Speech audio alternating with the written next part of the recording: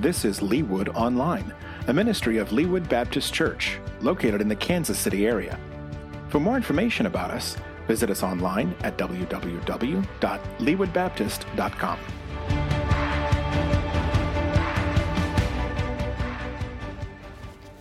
Good morning. My name is Remington Almeida. Today's reading is from Matthew chapter 5.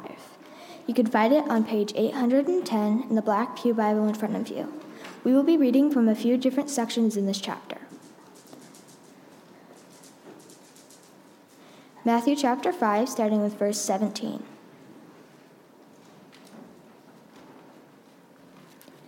Do not think that I have come to abolish the law or the prophets. I have not come to abolish them, but to fulfill them. For truly I say to you, until heaven and earth pass away, not an iota, not a dot, will pass from the law until all is accomplished. Therefore, whoever relaxes one of the least of these commandments in the kingdom of heaven, but whoever does them and teaches them will be called great in the kingdom of heaven. For I tell you, unless your righteousness exceeds that of the scribes and of the Pharisees, you will never enter the kingdom of heaven. You have heard that it was said to those of old, but I say to you that everyone who is angry with his brother will be liable to judgment. Whoever insults his brother will be liable to the council, and whoever says, "You fool," will be liable to the hell of fire. And now verses 27 and 28. You have heard that it was said, "You shall not commit adultery." But I say to you that everyone who looks at a woman with lustful intent has already committed adultery with her in his heart. And now verses 31 and 35. It was also said, "Whoever divorces his wife, let him give her a certificate of divorce." But I say to you that everyone who divorces his wife, except on the ground of sexual immorality, makes her commit adultery, and whoever marries a divorced woman commits adultery. Again, you have heard that it was said to those of old, "You shall not swear falsely, but shall perform to the Lord what you have sworn." But I say to you, do not take an oath at all, either by heaven, for it is the throne of God, or by the earth, for it is his footstool, or by Jerusalem, for it is the city of the great King. And now verses 38 and 39. And a tooth for a tooth. But I say to you, do not resist the one who is evil. But if anyone slaps you on the right cheek, turn to him the other also.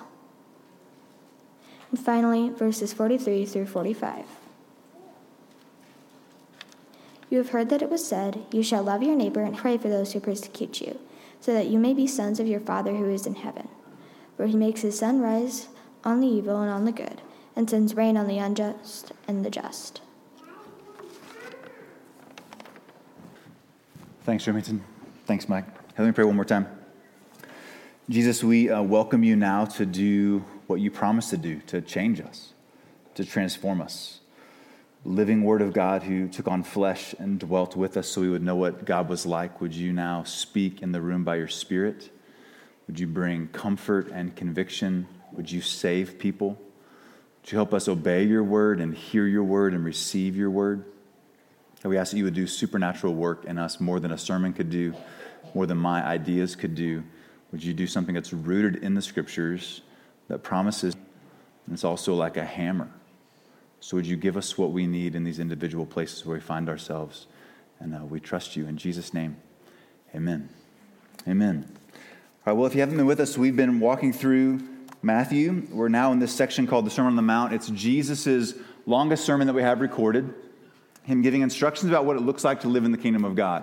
And I say that because this little section didn't just come out of nowhere. It's in the beginning of his sermon. It's actually kind of a hinge point in his sermon because he said some fairly, isn't brand new. This is in keeping with the storyline that God has always been saying. Even though now it's going to rock your world and open up your eyes and transition your heart to see the deep needs you have for a different kind of Messiah than you expected, what I'm telling you is actually consistent with God's word. That's what we've been walking through.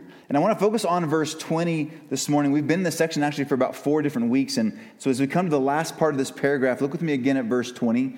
He says, "For I tell you that unless your righteousness exceeds that of the scribes and the Pharisees, you will never enter into the kingdom of heaven." Now, if you were on that hill with Jesus that day, just a few verses earlier, you would have heard him say, "Hey, blessed are the poor in spirit, for theirs is the kingdom of heaven." So blessed are those that have nothing to offer. Theirs is the kingdom of heaven. And now he says, hey, you have to actually have a righteousness that exceeds kind of the spiritual superstars of your day if you have any chance of getting into the kingdom of heaven. And so like them, we should ask, wait a second, is Jesus doing something different here? Is this a works righteousness salvation saying you have to achieve a certain standard? Or how do we actually interpret this? And so remember, Jesus is an amazing preacher. He's provocative. He says things to get their attention. And actually, I think they would have perked up. They're actually probably used to being examples of something that you should admire or esteem. And so as soon as he comes down this road, if you have to be like the scribes and Pharisees, they probably went like, yep, here it is. Challenge accepted. We will be the standard for everybody. But what he says is you have to actually exceed do with that. But he's saying, well, the people around you that are kind of the Green Berets spiritually, you have to actually do more than that in the kingdom of heaven. And with that, like, what are you saying? He jumps into 6 illustrations. Remember, it's one sermon, and every good pastor has good illustrations. So he's going to give 6 illustrations to explain what he's talking about. So let's just walk through this real fast. The reason why I had Remington read those little sections is 6 times he'll follow a pattern of, you've heard it said, but I tell you, and then give an illustration of what that looks like in the kingdom of God. So there's kind of 3 parts to each of these 6 illustrations. Some of them are quotes from the Torah. They're quotes from God's word. Some of them are mixes of tradition with God's word. Some of them are simply just the scribes' regulations and rules, because these guys were committed to a behavior that would earn their righteousness with God. They were committed to following all the rules. We'll look at a couple passages later on. The minutia of your life, you're following laws and rules. So what does it mean that we have to exceed the righteousness of the Pharisees? So look with me in these 6 illustrations. So first he goes anger. He goes straight to the big 10, rest is the 10 commandments, and he says this, you've heard it said, that everyone's got that. And he says, but I'm telling you that everyone who is angry with his brother is liable to judgment. Whoever insults his brother will be liable to the council. Whoever says you fool will be liable to the fires of hell. So there's this outward thing that I can measure. Have I killed somebody? Yes or no. And then he moves it into the heart. Have I ever thought poorly of someone? Have I ever insulted somebody? Have I ever kind of said of somebody, that person's an idiot, that person is a fool, which I can't measure on the outside. So he's pushing the law from the external to the internal. And then he doesn't just stop there. He doesn't just say, hey, you've heard it said, the external law you have to follow. I'm telling you, follow the internal law. What he says now is that law has to drive you in such a way that if you are worshiping at the altar and you remember that you have aught with your brother, or if they have aught with you, you would get up, not say anything to anybody, and you go straight to your brother and you would go and be reconciled. The application of do not murder and don't be angry in your heart is to live a life of reconciliation. So he is ratcheting up what it means. He said you have to exceed what the Pharisees are doing. The Pharisees aren't killing people. They probably would teach that it would be wrong to be angry. Maybe they would insult people in their heart but not speak it with their lips, but they dang sure wouldn't go to somebody who they were offended with or who was offended with them. They would make that person come to them. Illustration 1. Illustration 2, he goes to adultery. Again, in the Big 10, right? You've heard it said in verse 27, you shall not commit adultery, but I'm telling you, if even in your heart of adultery. So both women and men find themselves in their hearts in a space of unfaithfulness constantly. And he goes on from that space and not just say, don't do that, but would you go to extreme measures, believing that your heart was so valuable? Would you go to extreme measures to keep your heart safe and secure so you didn't entertain thoughts and images that would actually cultivate a lustful spirit inside of you? You've heard it said, but I tell you, here's what it would look like. You're following the pattern? We'll skip a couple, go down to verse 38. You've heard it said, an eye for an eye and a tooth for a tooth. This is actually an Old Testament quote, but they were misusing it in lots of ways. So he says, but I say to you, don't resist the one who is evil. And if anyone slaps you on the right cheek, turn to them the other also. I'm not talking about retribution. This eye for an eye, tooth for a tooth, the context was about justice, not you getting to get somebody back if they offended you. It was about justice for the oppressed and the poor. The scribes and Pharisees had twisted that and made that about retaliation. Not justice, not mercy, but retaliation. And so he says, actually, if somebody offends you, what you should do is turn the other cheek, because you're not trying to build your own righteousness through. Give them that as well. They ask you to go 1 mile, go with them too. He pushes it as an illustration to say this idea of laying down your rights for the sake of other people goes way past just not yelling at them or not getting retribution. It actually has you sacrifice and serve those that harm you. He's now a few more minutes into it, and these Pharisees would be scratching their head going like, nobody does that. Nobody who's been asked to go 1 mile goes 2. This is crazy. Nobody could meet this standard. So he comes to the last one here in verse 43. You've heard it said, you shall love your neighbor and hate your enemy. So he takes part of what's in the Old Testament, and the scribes had added something to it, right? So they had a way of like elevating parts of the law and making it more strenuous when it was in their favor, and then lowering parts of the law when that was also in their favor, right? They kind of performed and pretended in some really significant ways. And what he's saying there is, you've heard it said, you shall love your neighbor, but do whatever you want to, or hate or disregard your enemies. But I'm telling you to love your enemies, and don't just love them, actually pray for those who persecute you, so that you may be sons of your Father. This is the way that God is who's in heaven. He makes the sun rise and shine on the evil and the good. He sends rain on the just and the unjust. So I'm not just telling you to love people that can pay you back. I actually want you to move to those who you're most frustrated with or who most harm you and do them good the same way God does them good. And then he closes this little section with verse 48. You therefore must be perfect as your heavenly Father is perfect. All right, it's one sermon. He's sitting on this hill. He's called out the religious leaders. He's given now 6 illustrations. There's an external following of the law. Just saying that that's actually not the law that I came to fulfill. I'm telling you it's actually deeper than that. What God is after is deeper than just external following. It's about your action. And so all the Pharisees at this point would be going like, man, this is simply too much. And people around the room are going like, we're all sunk. There's no way. If these religious elite can't do that, if that's the standard, then why are we even listening? All of us are done. None of us can make ourselves righteous. None of us could actually get ourselves into a place where we could actually be right with God. And it's in that place of accurate despair that the good news of the gospel gets to be heard. What Jesus has done is he's walked them through this idea that I came to fulfill the law and the promises of the Old Testament. And the promises of the Old Testament were that God was going to come and send a Messiah to come and rescue and redeem us, to come and make us right with God by his own sacrifice. There's promises in the Old Testament of a new covenant where God will take our hearts of stone and give us hearts of flesh and take the law externally and write it internally onto our hearts, that God was going to do something new because we couldn't keep the laws. That's actually in the Old Testament teachings that Jesus said he came to fulfill, not to abandon, not to set them aside, but to fulfill them and to actually accomplish them. So he set them up in their self-righteousness and their heart, realize they can't manage God. They can't do enough good things on the outside. They can't perform in such a way that God would be pleased with them. They need some sort of radical help. And in that space, the good news of the gospel gets to be heard. Jesus will close this sermon relationship. The question is not, have you done enough? It's, do I actually know you? And the way that we are known by God is to believe and trust in him for our righteousness and our salvation. So the scribes are this elite.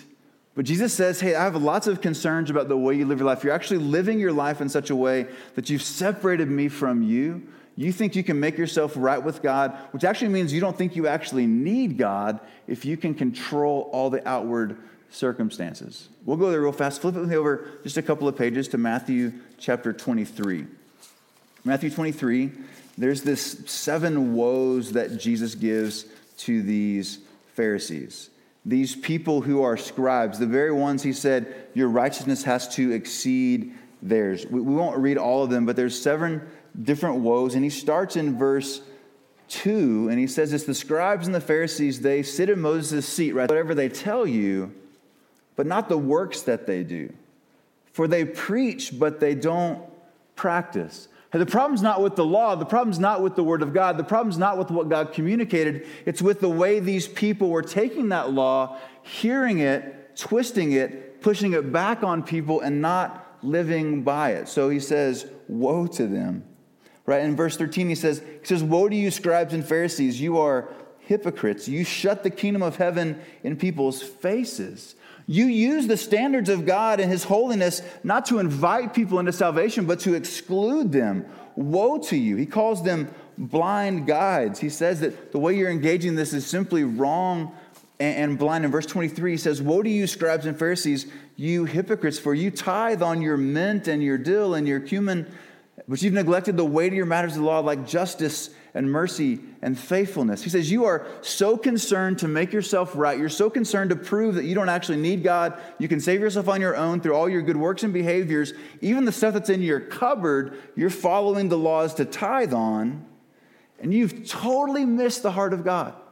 You've totally missed the heart of God when it comes to justice and mercy and faithfulness. So you would say to yourself, I'm a good person. I give money. I read my Bible. I come to church.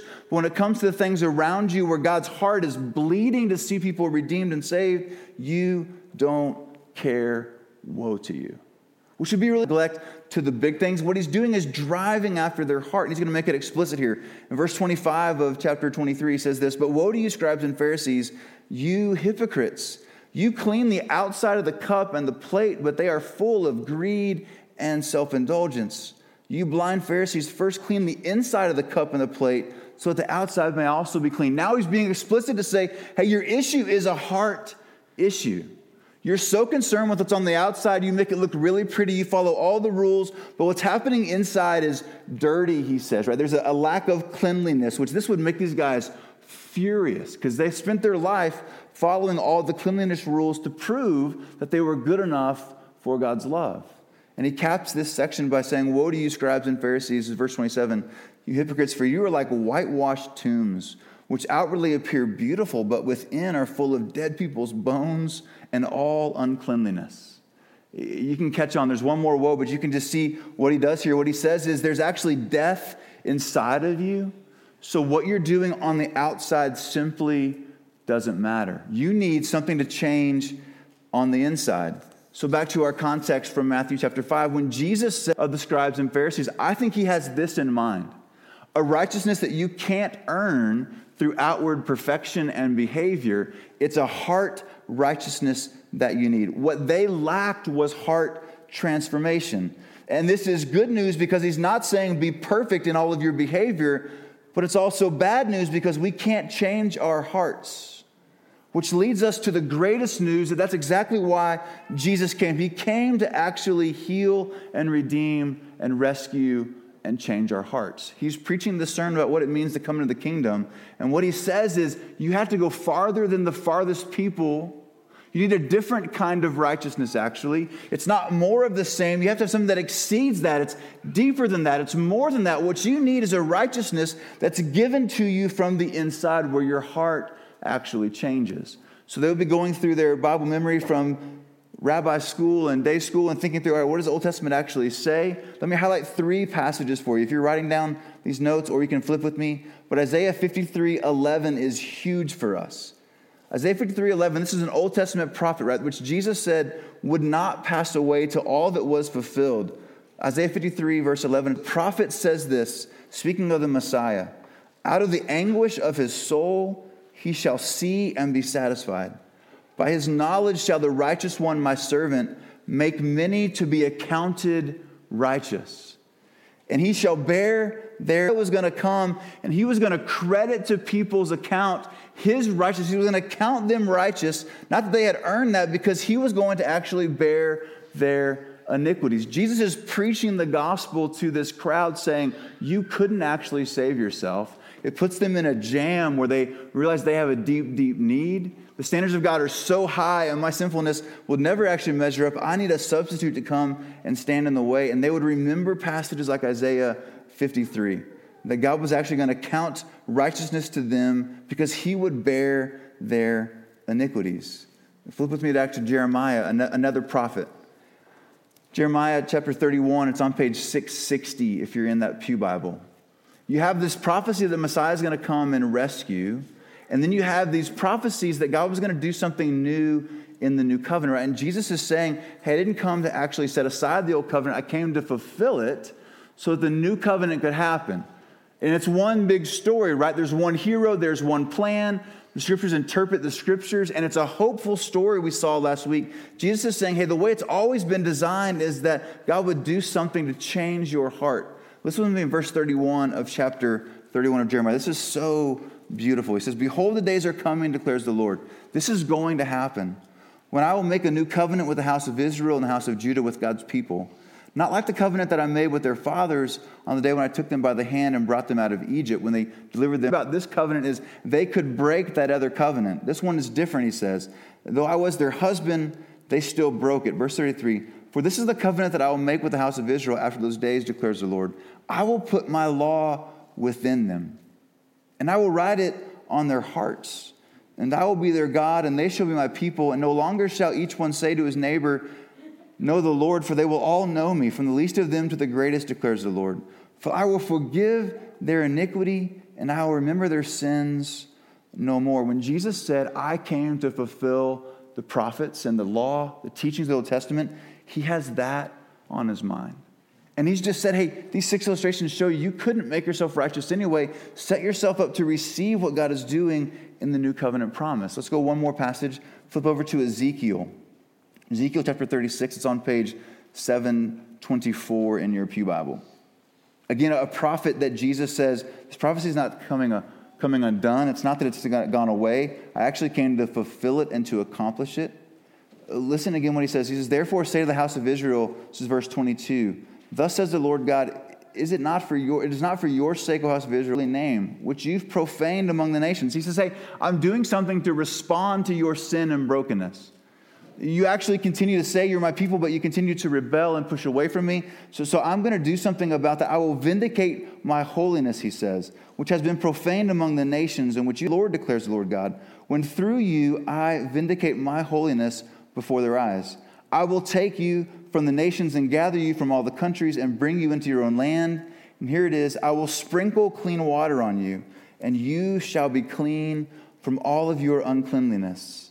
All the ways that the scribes had blown it and had made themselves unclean on the inside. He says, I will actually cleanse you from the inside out. From all of your idols, I will cleanse you. And he says in verse 26, and I will give you a new heart, and a new spirit I will put within you. And I will remove the heart of stone from your flesh, and I will give you a heart of flesh. And I will put my spirit within you and cause you to walk in my statutes and be careful to obey all of my rules. Jesus is saying to these people, hey, there's a righteousness you need that you can't accomplish. And in the context, he gives illustrations to prove that, which we'll unpack in the days to come. But what's beautiful about these illustrations is they're also invitations. He's saying, hey, here was the standard that you've heard. Let me tell you, it's actually deeper than that. And if you were to have your heart changed, you would act and behave and relate wildly differently with those around you. It would cause you to be gracious. It would cause you to take back what someone has harmed you with, but would actually give generously. You would actually move away from anger towards love and reconciliation. That's what the kingdom of God was designed to do. We tend to look horizontally for our standards and compete with other people to say, hey, how am I doing this way? But Jesus says, hey, it's actually this way that you should be concerned. It's with the righteousness that God requires. You have to be perfect the way your heavenly Father is perfect, he says in verse 48 of chapter 5. And everyone would just take a deep breath and go, oh, I can't do that. Unless God actually fulfills his promises to come and make all things new, which is exactly what Jesus did on the cross for us. And this is the pattern of the gospel, this crushing news of our brokenness, the holiness of God that we could never actually attain or meet, and then the sweet good news that God met that need on our behalf so that we could be made right with God. Here's the way another New Testament passages say it. This is Romans chapter 3. He says, but now the righteousness of God, right, which is what you're going after, right? You want this righteousness Jesus is teaching. It has been seen apart from the law. The law and the prophets bear witness to, right? It's all one story. It's always been talking like this. The righteousness of God is in the Old Testament pointing this direction. This righteousness of God, it comes through faith in Jesus Christ for all who will believe, for there is no distinction. For all have sinned and come short of the glory of God, but they are justified by his grace as a gift to the redemption that is in. Takes this hinge passage and he's now going to open it up and explain what it looks like to live life in the kingdom. But before he gets there, he wants to remind them, you can't do enough to save yourself. You need a substitute. Can you kind of feel the tension that they would be under, right? Here's the superstars. We can't compete with them. And dang, they can't even meet the need. All of us are sunk. Oh, wait a second. God actually promised to send one who was going to make everything right and new. And Jesus had ears to ask, God, what are you providing for me? What are you doing in me? What are you actually setting me up to be able to follow you within your kingdom? Right? Remember, it's one story with one hero. There's one plan that Jesus is at the center of. The story all fits together, and it's this story of hope we talked about last week, that God actually came to reconcile and to save people. And so we read a passage like this and we ask those questions that we talked about last week, like, what does this teach me about God? It teaches me that his standard of holiness is so high, I could never actually attain it. And he's also so gracious that though we have rebelled, he actually is the kind of God who stands in our place to make a way for us to be right with him. What does it teach me about myself? It teaches me that I can't actually measure up. I can't do the things that God's required. My heart is not consistent enough. I need a new heart. And then how does it point me to Jesus, we asked last week? It points me to set me up to say he's the one who has to do this work inside of me. He's the one who actually, I can't do enough. I need a Savior, and Jesus promised to be just that. And Isaiah 53 reads like the cross, where in his own body, Jesus bears the weight of our sin to forgive us so that we could actually be set free. And the function of a passage like this is it shows us God's holiness, and it shows us our sinfulness, which brings us to understand our need for Jesus. And that's actually an amazing place to be, friends. And here's the deal. That awareness of God's holiness and my sinfulness and my need for Jesus is something that you will carry your entire life. On your deathbed, you'll understand that God is holy and you're not, and you need a substitute. And Jesus came to actually fulfill the requirements of the law on your behalf so that you could receive his perfection as a gift, that he would accredit to your account his righteousness so that you could be in a relationship with God. You'll never actually get past this beautiful news of the gospel that he's holy, that we're sinful, and we need a Savior. I actually want to sit here for just a second because I think this is something that will help us in the long term as a people. If we can wrestle with the good news of the gospel in a practical way, it actually sets us up to follow Jesus when you fail, when you're doing really well, when you're struggling, when you're suffering, when you're in a pain, when you think that no one's around, when no one is with you, when you feel abandoned. If you can keep in your mind that God has died for me, I think it will actually change you radically. It will actually let you grow in the good news of this gospel message of God's deep, deep love for you. So Jesus sets them up for that. I want to use an illustration to help us kind of bring it home. Some of you guys have seen this. I have a slide here back this week, so I'm not putting like a country western thing on this, or I'm not trying to strut over here. I'm actually having trouble moving. Hey, this is something called the cross chart or the gospel grid. Some of you guys have seen this before. Would you notice that top line there? It says an awareness of God's holiness. And that bottom line says an awareness of our sinfulness. It's like a timeline moving from left to right. And that arrow there where the lines diverge, there's the word conversion. And what this is teaching us is that to be reconciled to Jesus, you first have to understand God's holiness. You have to see him as holy and beautiful. You have to see him as righteous and just. And his standards are standards that in your sinfulness, the bottom line says, you can't actually meet. You have to exceed the righteousness of the Pharisees, and you realize you can't do that. They can't do that. You need something different. So conversion happens with the next slide when you trust Jesus. So draw a little cross there at that spot. Remember, this is a timeline for doing pretty well. I was doing pretty well compared to my family, but when it came to the standard of God, I failed miserably. And the first time someone took me to the Bible and showed me passages like Romans 3:23 and Romans 6:23 that all have sinned and come short of the glory of God, I realized God is holy and I'm not. There's a problem.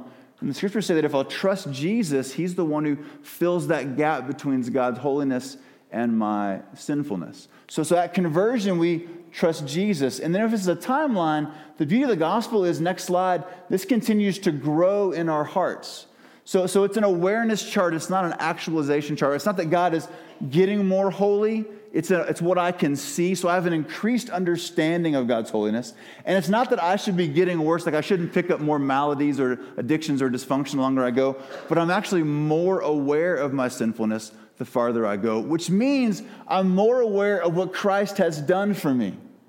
The more I see his holiness, the more I read these 6 illustrations and go, man, God's the kind of God that wants me to not just like retaliate or not retaliate or just walk away. He actually wants me to love my enemies. There's no way I could do that. Hey, Jesus did that for me. The scriptures say that I was his enemy, separated from him, and he actually came and died in my place, and my appreciation for what Christ has done grows. And the idea is that the longer I live my life, the more I read God's word, which is where I see his holiness displayed for me, and where I'm more aware of my sinfulness, my appreciation or my growth of what Christ did for me on the cross continues to grow. The angst that they would feel in this passage of, there's a standard here that I can't meet. It's not just a moment for them, it's actually just holy standards. And every time you feel that way as a Christian, you take a deep breath and you go, God, thank you that you met it for me. Thank you that in your own body you bore the sins that I had committed so that I could actually receive your righteousness, the scriptures say. And so I have a growing time. Kind of tracking with me? All right. Now, I wish life worked like this. It actually doesn't.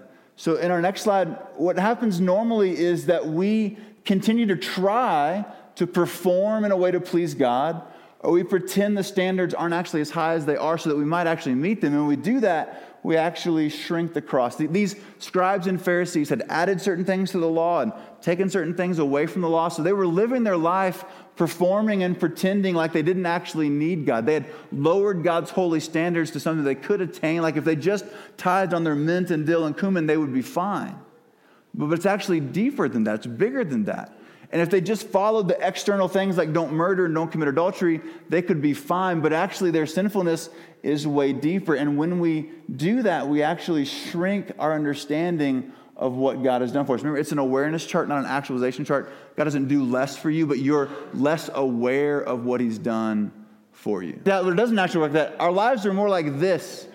Nothing in my life is linear. Nothing. Nothing is in a straight line at all. So if the top line is my awareness of God's holiness, and the bottom line is my awareness of my sinfulness, that is constantly moving. It's constantly jagged. So maybe I read God's word in a space where I'm really thankful. I see his description of his salvation, and I have a growing sense of that.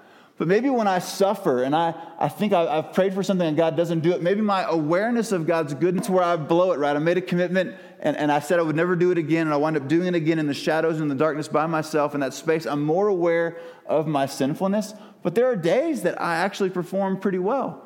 And if I'm going horizontally compared to other people, I might actually think of myself not way down here, but actually up here, like I'm actually gaining some ground. And when that happens, next slide, our understanding of the cross is also constantly changing. There are times when suffering and us performing well might give us a small understanding of what God has done. In the moments where we're in his word and we see how beautiful he is and we see how broken we are, then that cross actually expands for us, right? So you have this dynamic relationship with your understanding of God's holiness and your understanding of your own sinfulness that sets you up to see how much you need Jesus. So throughout your life, actually, what should happen is a growing, beautiful appreciation of how broken you actually are, which doesn't push you towards shame or fear or rejection. It pushes you towards feeling loved and welcomed by God himself.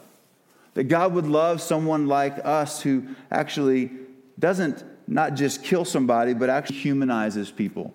That doesn't actually just not commit adultery, but actually commodifies people with our eyes and our hearts and consumes them in our souls. Those kinds of people that prey on other beings in our souls and in our hearts, that kind of person can be saved, right? So a deep understanding of your sinfulness and a growing understanding of God's holiness sets you up to see your deep, deep need for Jesus. In that space, what happens is we are changed and transformed as we realize what Christ has done for us. Because remember, these 6 illustrations, they don't just say, all right, it was external, now it's internal. They actually give an illustration of, hey, if you actually followed God, here's what that would look like. So when we actually engage the heart of God for his salvation for us, it changes us on the inside, and we don't just tap out and go, good, God met that standard for me, I can stop. God meeting that for us actually motivates us into love.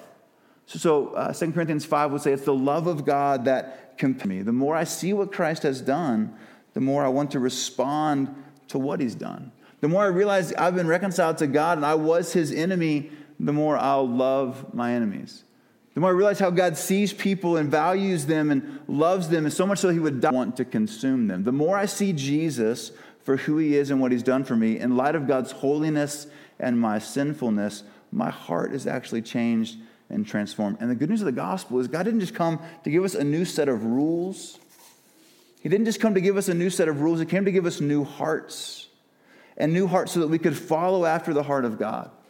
That's the good news of the gospel, that Jesus came to give us new hearts, not new rules to follow, so that we could follow after the heart of God. And it never stops. It never grows old. It never gives up. It actually keeps transforming and changing us, which is why, if we're coming full circle in this passage, the reason why we got to be in God's word, it's the word of God that actually pushes those lines out for us. Your experience is a terrible judge of who God is. It's actually a terrible judge of who you are.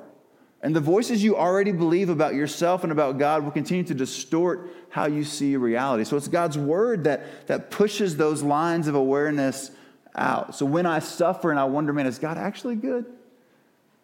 Is God actually loving? Because I've prayed for this and it hasn't happened.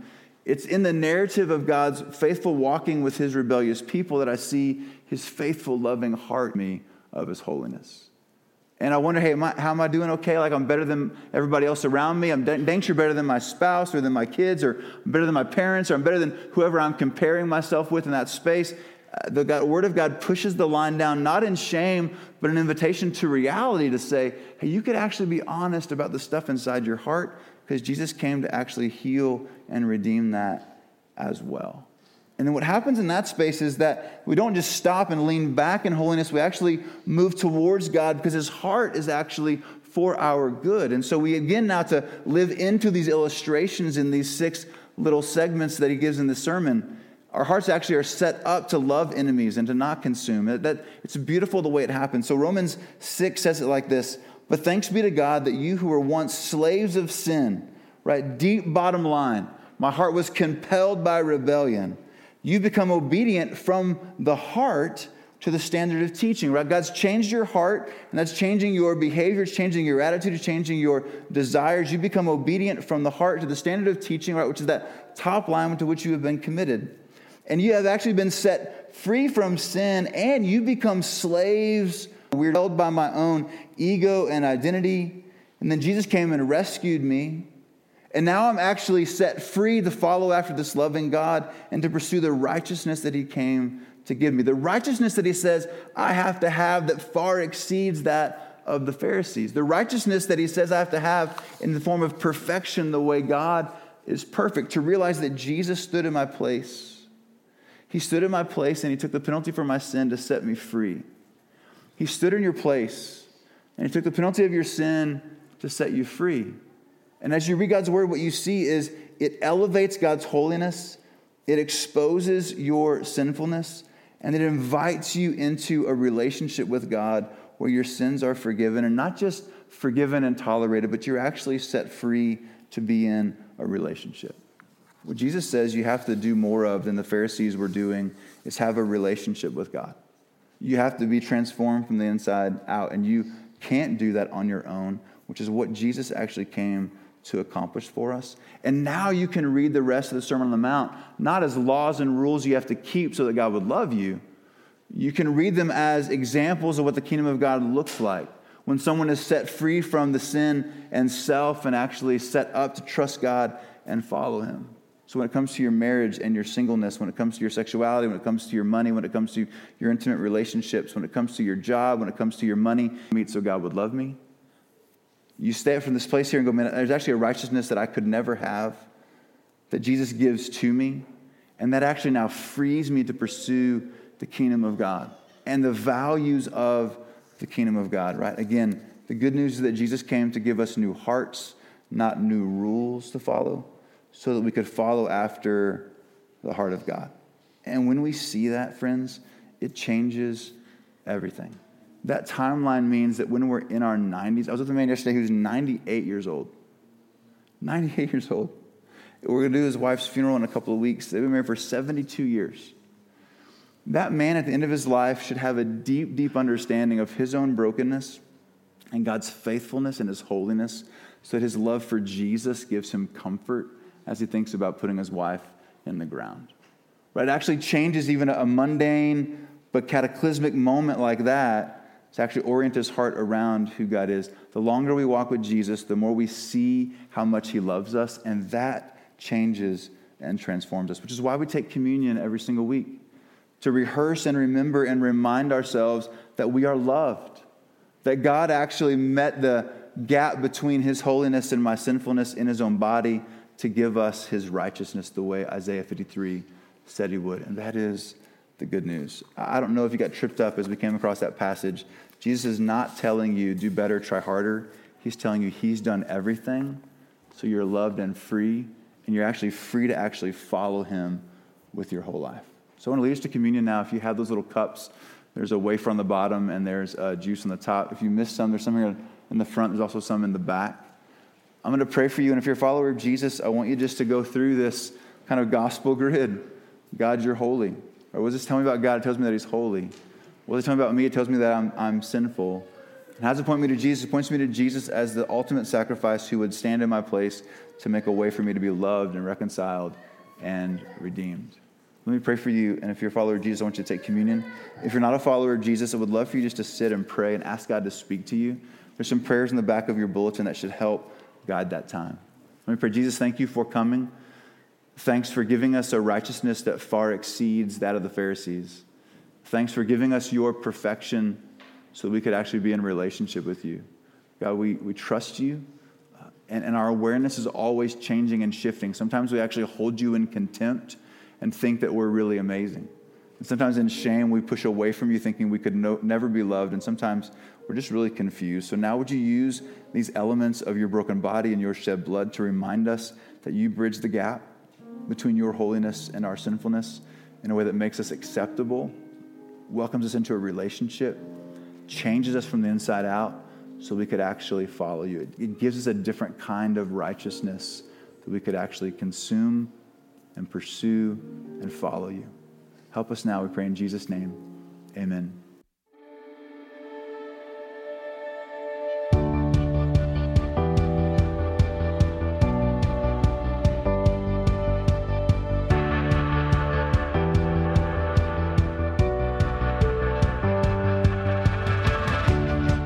Thank you for joining us online. Leawood Baptist Church exists to glorify God by making disciples of all nations. For more information about us and our ministry, please visit us at www.leawoodbaptist.com.